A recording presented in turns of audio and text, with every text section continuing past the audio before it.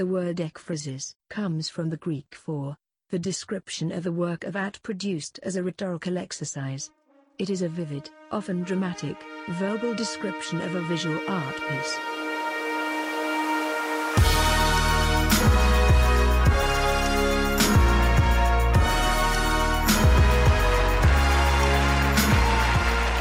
Hello, yes sir, this is Darwin Nessaby. Welcome to Season 3, Episode 2 of The Ekphrastic, a podcast where we paint pictures with words. Today's subject, drawing influence from her Chinese background, Dominique Fung's contemporary surrealist paintings critique the art history of Orientalism in art and the objectification of Asian women. We'll get to know her a little bit better in just a moment, but first, let's get into some art news. We have a write-up by Jessica Turner, written up in the Architectural Digest, actually, the Culture and Lifestyle section. And this is really relevant right now for what's going on in the world, today being March 2022, entitled How the Art World is Responding to the Russian Invasion of Ukraine. Quick summary, artists have pulled out of international exhibitions around the world. Curators have hidden famous works underground, and security forces have wrapped museums in barbed wire. So they're, they can see a ransacking in the horizon. So people are taking precautions. All right, so let's just jump into what she has for us here. So with the recent invasion of Ukraine, we're reminded that more often than not, human lives aren't the only casualties of war. Priceless works of art also tend to pay the price of fighting, especially in a highly ideological war. Art and culture are at the center of things and can't always make it out. During the Second World War, art theft and looting unfolded on a massive scale that left pieces by the likes of Raphael, Gustav Klimt, and Van Gogh scattered, without homes, throughout the world. And now, with the war over in Ukraine in full swing, art once again finds itself in danger. This time, however, with the invasion of Ukraine, artists and curators are stepping up to protect precious works of art that have no business being collateral damage in the middle of so much violence. Just yesterday, for instance, Raimundas, who curates the Russian pavilion at La Bendivensia, pulled out of this year's exhibition. So did artists Alexandra Sokurova and Kirill Sajvikov. Their resignations may not shift the course of the war, but it makes a big statement. The Russian pavilion was designed by architect Alexei Shustov and built between 1913 and 1914. And though it's closed 3 times since its inception, it's never shut down as a political response to an ongoing war. Sachenkov took to Instagram and admitted, "As a Russian-born artist, I won't be presenting my work in Venice." Their resignation is out of deference to those who had to halt their work on the Ukrainian pavilion because of the Russian invasion, which, since it began only a few days ago, has forced more than 400,000 Ukrainians to become refugees, rushing to the border. And male Ukrainians between 18 to 60 are prohibited from leaving the country. They're staying to fight for their land, freedom, and culture. The Russians, however, aren't making defending themselves easy. The soldiers stormed Ukraine from all angles, destroying everything in their path while en route to Kyiv. One of the many architectural casualties in the Ivankiv Historical and Local History Museum, in its namesake city northwest of the capital, Russian soldiers burned the museum, which was home to 25 works of 20th century folk artist Maria Primachekno, to the ground. Her work may not be as widely known as some of their more internationally established counterparts, but Maria Primachenko is a household name in Ukraine. In fact, one of her works was the decorative backdrop on Ukrainian stamps throughout the 1970s, and 12 years after her death. The United Nations Educational, Scientific, and Cultural Organization declared that 2009 was the year of Maria Primachenko. Today, so many of her colorful works are nothing but ash, blanketing the floor of their former home, which is now just a pile of rubble. In response to the hateful acts against Ukraine and its cultural relics, Ukraine has called on UNESCO to revoke Russia's membership to the organization. For the museum still standing, protecting artwork is complicated for myriad of reasons. Perhaps most urgently, the people who haven't yet fled their beloved country are rushing to enlist. Those on their way out are bringing only the bare minimum: cash, documents, and something to wear. Nobody's wrapping up some art. Plus, Ukrainian citizens can't exactly wrap up a centuries-old painting and pack it between suitcases in their cars.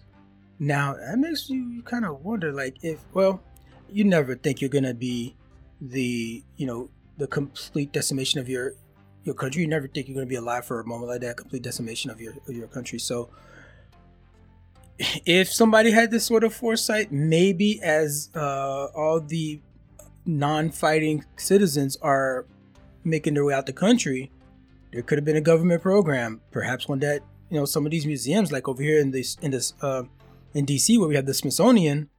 I mean, it's partly government funded anyway. So, all your employees that work there, you secure them and their families, and, give them a Van Gogh to take with them, protect it as much as you can, wrap it up in some tin foil or something.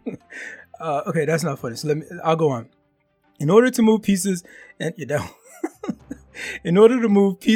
collections out of the country, state museums must first acquire government permission, which takes time, something the government doesn't have much of at the moment. After all, when tensions with Russia first started sizzling several weeks ago, the executive team at Kyiv's Museum of Freedom was onto something. It applied for permission to move priceless works out of the country. But even more than a month later, nothing has been approved. And it looks like nothing will now that Russian troops have arrived and are looking to take what they believe is theirs. Those museum employees who value the art are desperately seeking storage facilities within the capital in order to save it. But little has been confirmed. The Odessa Fine Arts Museum, mere steps from the Black Sea, doesn't have enough to the storage facility at other museums. That was written kind of funny. At other museums sprinkled throughout the bigger cities. So security spent hours wrapping the perimeter in barbed wire and hid what they could in the basement.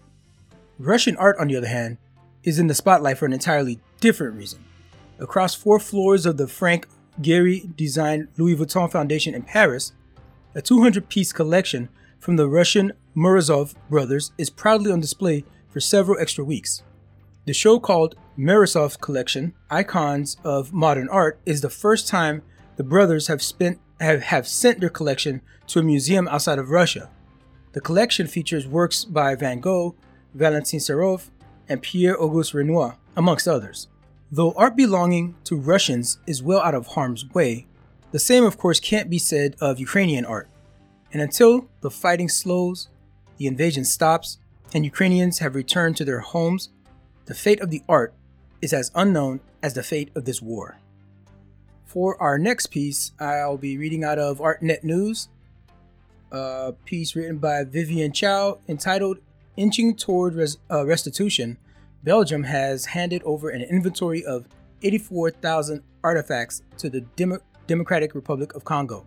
We went from one story of helping art escape and to the next story, helping art be returned to their homes. And so we begin. In a step forward, the Africa Museum in Belgium has handed over a list of some 84,000 artifacts in its inventory to the Democratic Republic of Congo. I'll just keep saying Congo here for it. They might just keep doing the most and saying the whole thing, but yeah, I know what I'm talking about. For a thorough investigation into the province that will likely lead to the restitution of cultural objects looted by the European country during the colonial era. The announcement was made on February 17 during the visit of a Congolese delegation led by Prime Minister Jean-Michel Soma Lukondi of the Democratic Republic of Congo at the Royal Museum for Central Africa, or Africa Museum. Touverne, the largest institutional holder of colonial-era artifacts in Belgium, the visit was greeted by Belgium's Prime Minister, Alexander De Croo, and Thomas Dermine, State Secretary for Science Policy, Recovery Program, and Strategic Investments, as well as Guido Grisels, Director General of the museum. The research program will bring together experts from both countries to identify the origins of the objects in the museum's collections. Works that are identified to have arrived in Belgium illegally will be considered to be restituted to Congo, according to the Brussels Times. The Belgian government has pledged $2.3 million in funding for the program over the next 4 years. And I just translated that to dollars for y'all, just in my head, just like that. The handover of the inventory of the Africa Museum's collection to the Congolese Prime Minister is an important step in the implementation of the new approach to restitution. Dermine said in a statement, translated from French into English, working together in complete transparency on the basis of an inventory of and provenance of studies within a committee composed equally of experts from both countries. These are the conditions for the balanced and fair approach that we have in mind. Dermine's office did not immediately respond to ArtNet News requests for additional comment. All right, so good work being done there. You know, it sounds like it's going to be fair, and they're willing to do it. So, and if they're willing to do it, that's step one. Step two, you know, they have actual Congolese experts and natives coming back and being part of that, you know, whatever panel they put together to judge the origin, the authentication of the origin of some of those artifacts.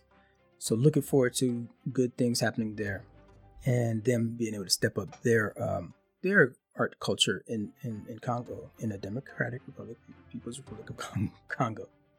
The last thing we have here is coming from CNN Style. Dürer drawing bought for $30 at a yard sale is worth more than $10 million, experts say. Man, somebody done came up for the low. 16th century drawing by one, and you guys remember we went over that was one of our featured artists back in the previous season, Albert Dürer. So let's find out a little bit about this piece, because I think I came across this one, but this wasn't the one that we did on our episode.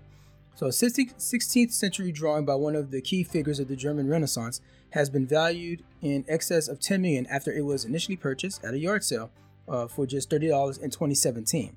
So according to Agnes Gallery, the London auction house in possession of the artwork, Albert Dürer, who died in 1528, but you already know that, is regarded as both the greatest German artist of his time and as one of the most important artists and intellectuals of the European Renaissance.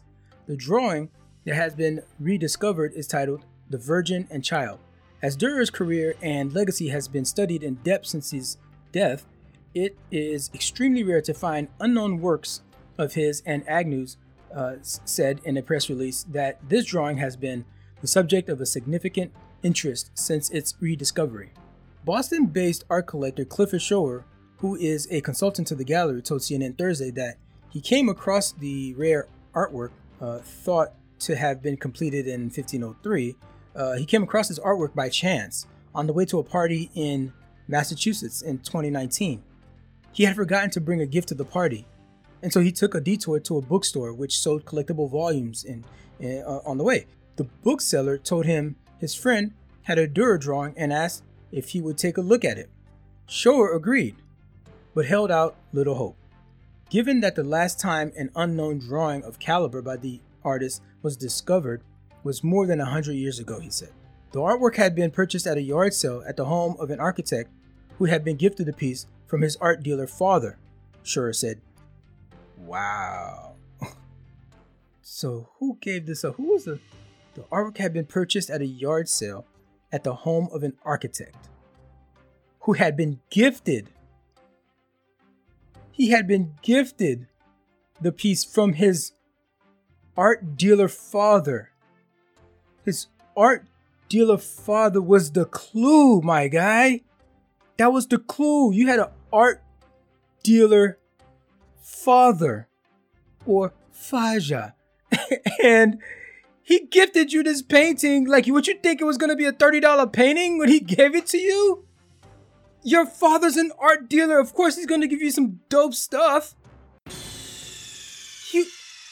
And then you just had it up at a yard sale? You idiot! What are you doing? You just had it up at a yard sale for $30. And you're an architect. Why are you having a yard sale anyways? You make 100, 200. You probably make a ton of money. Your father was an art dealer. I don't know how much architects make. I could have said 100 million or 100,000. I don't know. I'm just saying, you got an art sale that you're making $30 a piece off of stuff. Like, what's going on with your choices, your decision making? How'd you end up here? Is this article almost over? This is making me upset. Okay, I'm almost done. Let me just finish up here. Generally speaking, it's an inverse relationship between how dramatic the claim is and how much of a letdown it is. For example, if someone tells me they have a Da Vinci, I'm usually pretty confident I'm going to see some images that are unimpressive, Shorter said. But when he arrived to examine the artwork weeks later, he was taken aback by its quality. You can't mistake a Durer. Like, once you've seen this dude's work, you can't mistake it going forward. It's like a Picasso. Like, that's where your mind is going to automatically go, is Picasso. In a Durer, you're going to automatically see any artwork that looks like this. It's going to it has to trigger something if you've ever been exposed to it. And your dad was an art dealer. You let us all down. We were rooting for you, and you let us all down. I'm usually pretty confident I'm going to see some images that are unimpressive, Sure said. But when he arrived to examine the artwork weeks later, he was taken aback by its quality. Sure said he told the owner, who wishes to remain anonymous, "I think it's either the greatest forgery I've ever seen or a masterpiece. It was like a kind of electricity. When you're in my world, you spend your life looking for unknown things that lead to fascinating research avenues, and I could see I was at the beginning of something extremely exciting," Schroer said. Schroer described how he then began a 3-year journey to verify the artwork, which involved taking 17 international flights around the world to consult experts. This included a roundtable at the British Museum in London in December last year, where the drawing was examined by scholars in the field outside other works on paper by Durer, according to Schroer and Agnes. The artwork has undergone technical age analysis and bears the hallmarks of the artist. Schroer said he believes it is worth 8 figures and in excess of 10 million. It's probably fair to say he's one of the greatest graphic designers that ever lived. A pioneer in engraving and drawing, he was a maestro in black and white, and his famous prints inspired artists all over the world.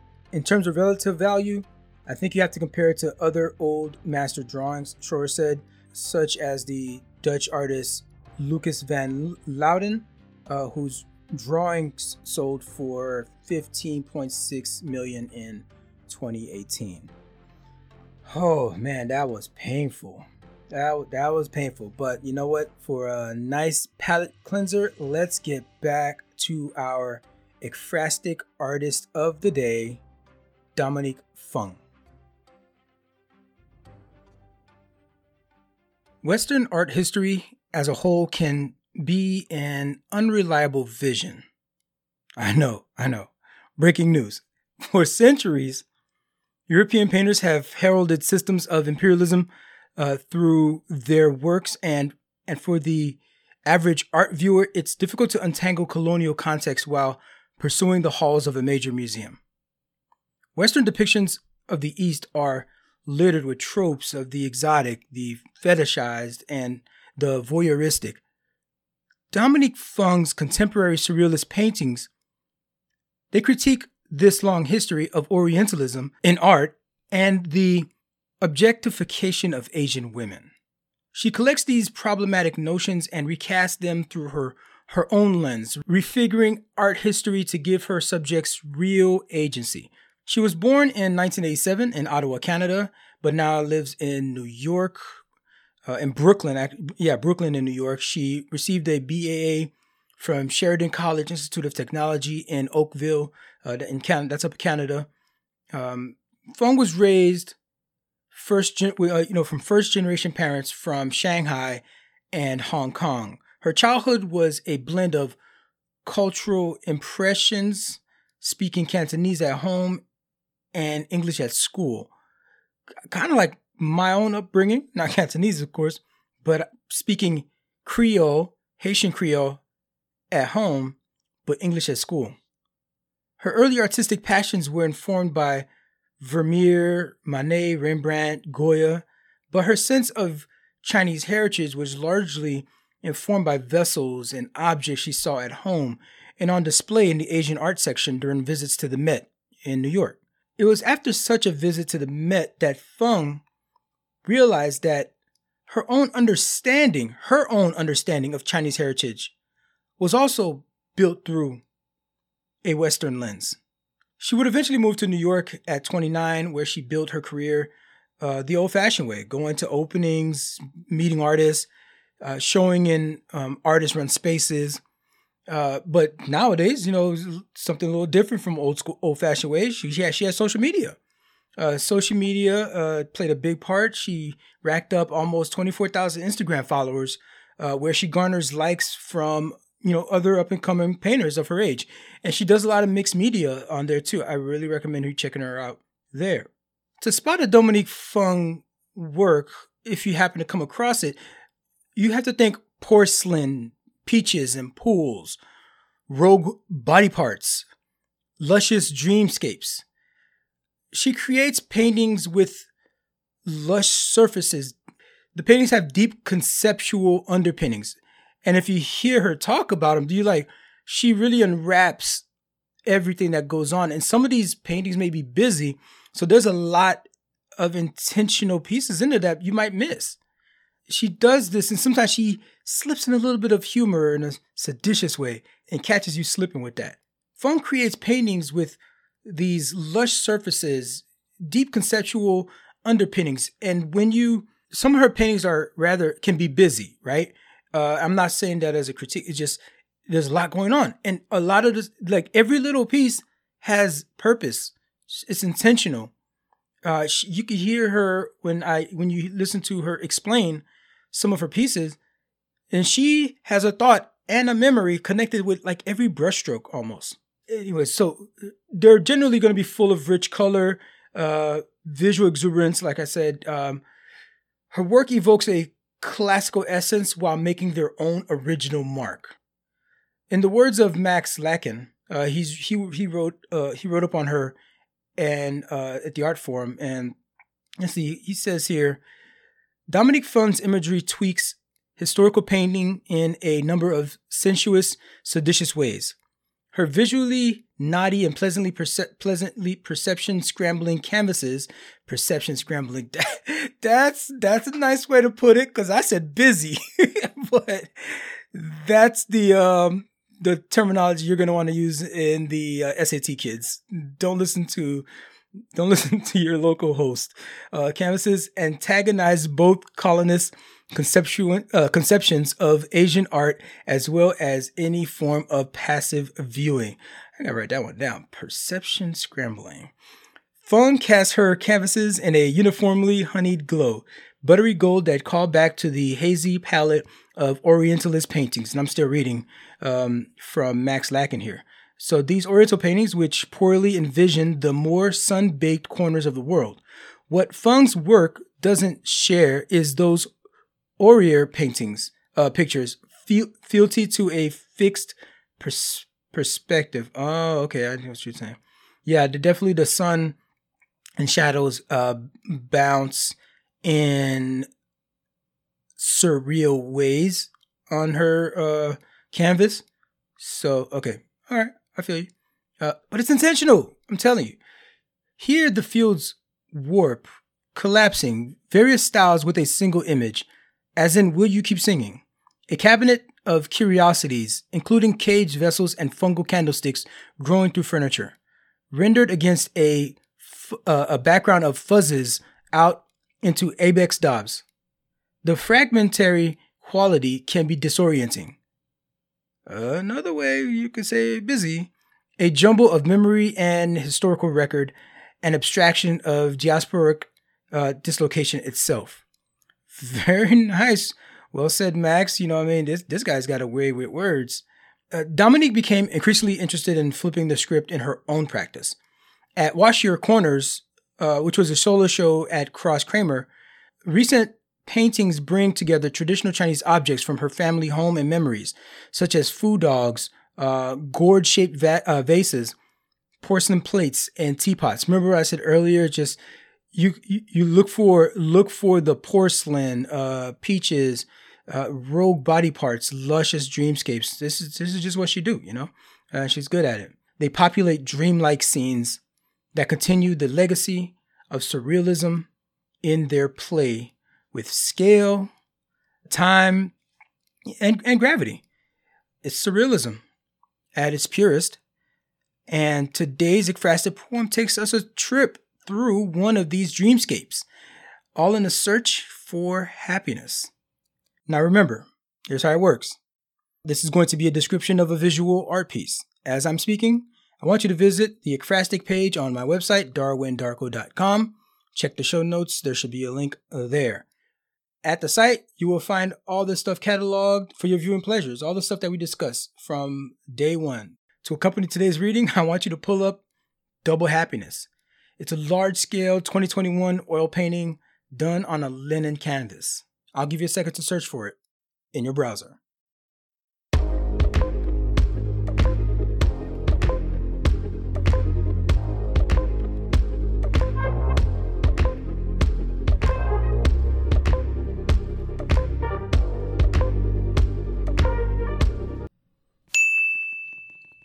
What's better than one happiness? Bizarre and alien lighting create an illusion of death paired with creamy colors and brushstroke. They tend to look pretty surreal. Inanimate objects take on bodily likeness and dismembered appendages poke into the frame. Fruit, glassy ceramics, and oriental iconography decorate corners that renders the trauma of being fetishized. Feast your eyes. Two blue and white vases in glass cases, cartoon-like forms that have a spectral presence as witnesses to the crime that has preceded the image, collapsing past and present without rejecting either. Glass cases. Bears a bullet hole, the mirage to materialize. Glass cases. Her reflection fractures and then the body fragments are idealized. Glass cases. And blurring the distinction between figure and still alive, simultaneously addressing the space between flesh and commodified, and the dire consequences of being dehumanized. Such dehumanization. We're all just animals that need a connection. 5 years ago, Dominique Fung was painting in a basement below a Toronto nail salon. Now, she's the toast of the art world. I have a couple words from the artist, actually. When asked in a recent interview, what are some themes and ideas you are working with right now? She goes on to say, I'm interested in investigating the specularized yellow person. Always aware we are being gazed upon in a specific light in media, history, and in life in North America. Our personhood is rendered invisible by this dehumanizing gaze. Paintings such as Bone Holding Fan, is that Bonet Holding Fan? With the blurred fans are attempting to achieve a sense of distortion, a figure that is not solid, rendered invisible, but so haunting you cannot look away. One new idea I've begun to work with is the theme of celebration, which I had not done in the past.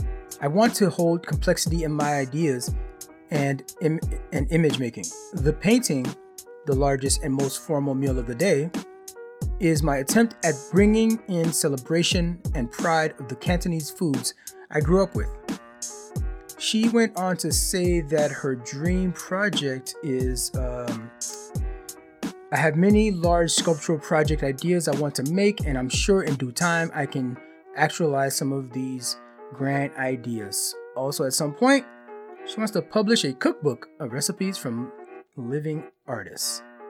So what's the market looking like for Dominique Fung? Coming off her recent solo exhibition, It's Not Polite to Stare at Jeffrey Desch, New York, was on view through last summer, so you missed it, sorry.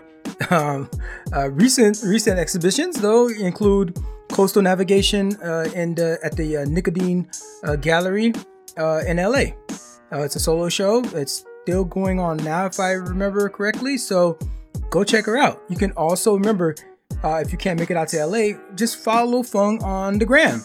It's at her first and last name, Dominique Fung. just give her a like. She shares a ton of her work on there, so you can enjoy her there. And also that she, like I said, she does a lot of mixed media stuff, and she's involved with that. And she also promotes other mixed medias. So she shares that on her page too. So it can help expose you to other artists, up and coming artists that you may not be aware of. She regularly shares all her work on there. Plus, she has some sneak peeks into her process, so that's always helpful. See how the what do you call it? I said busy. He called it pleasantly perception scrambling. So you can see her pleasantly perception scrambling work on her page. See how that process comes together. And of course to stay up to date on her shows. So we painted yet another pretty picture today with our words. Very nice. I'm glad you took the time to join me on this journey. For this and other artwork we discussed, please visit the website darwindalker.com/ekphrastic. It's where you can find all this stuff cataloged for your viewing pleasure. If you like the show, or if you want to leave some creative feedback, please rate us 5 stars, hopefully, and leave us a comment. I would love for you guys to start interacting so I can know what you want. Maybe you have suggestions. Maybe something really hit home with you. I'd love to hear from you. That stuff is always helpful. Another great way to support the show is to share it on your socials. Facebook, Twitter, WhatsApp, whatever. We'll take it. Speaking of which, we are now on Twitter at The Ekphrastic, one word. Instagram, we are The Ekphrastic. Yeah, I know I got both of those, Instagram and Twitter on lock. And on YouTube, just search Ekphrastic Podcast. Proud to say, first result that comes up. I don't know how that happened. I'm just saying, you're missing out. You can listen to the show there on YouTube also. Follow the show, and whenever we put out new content, maybe we can swim our way up her timeline. So, I've been Darwin Messidou. Thanks again for listening to The Ekphrastic.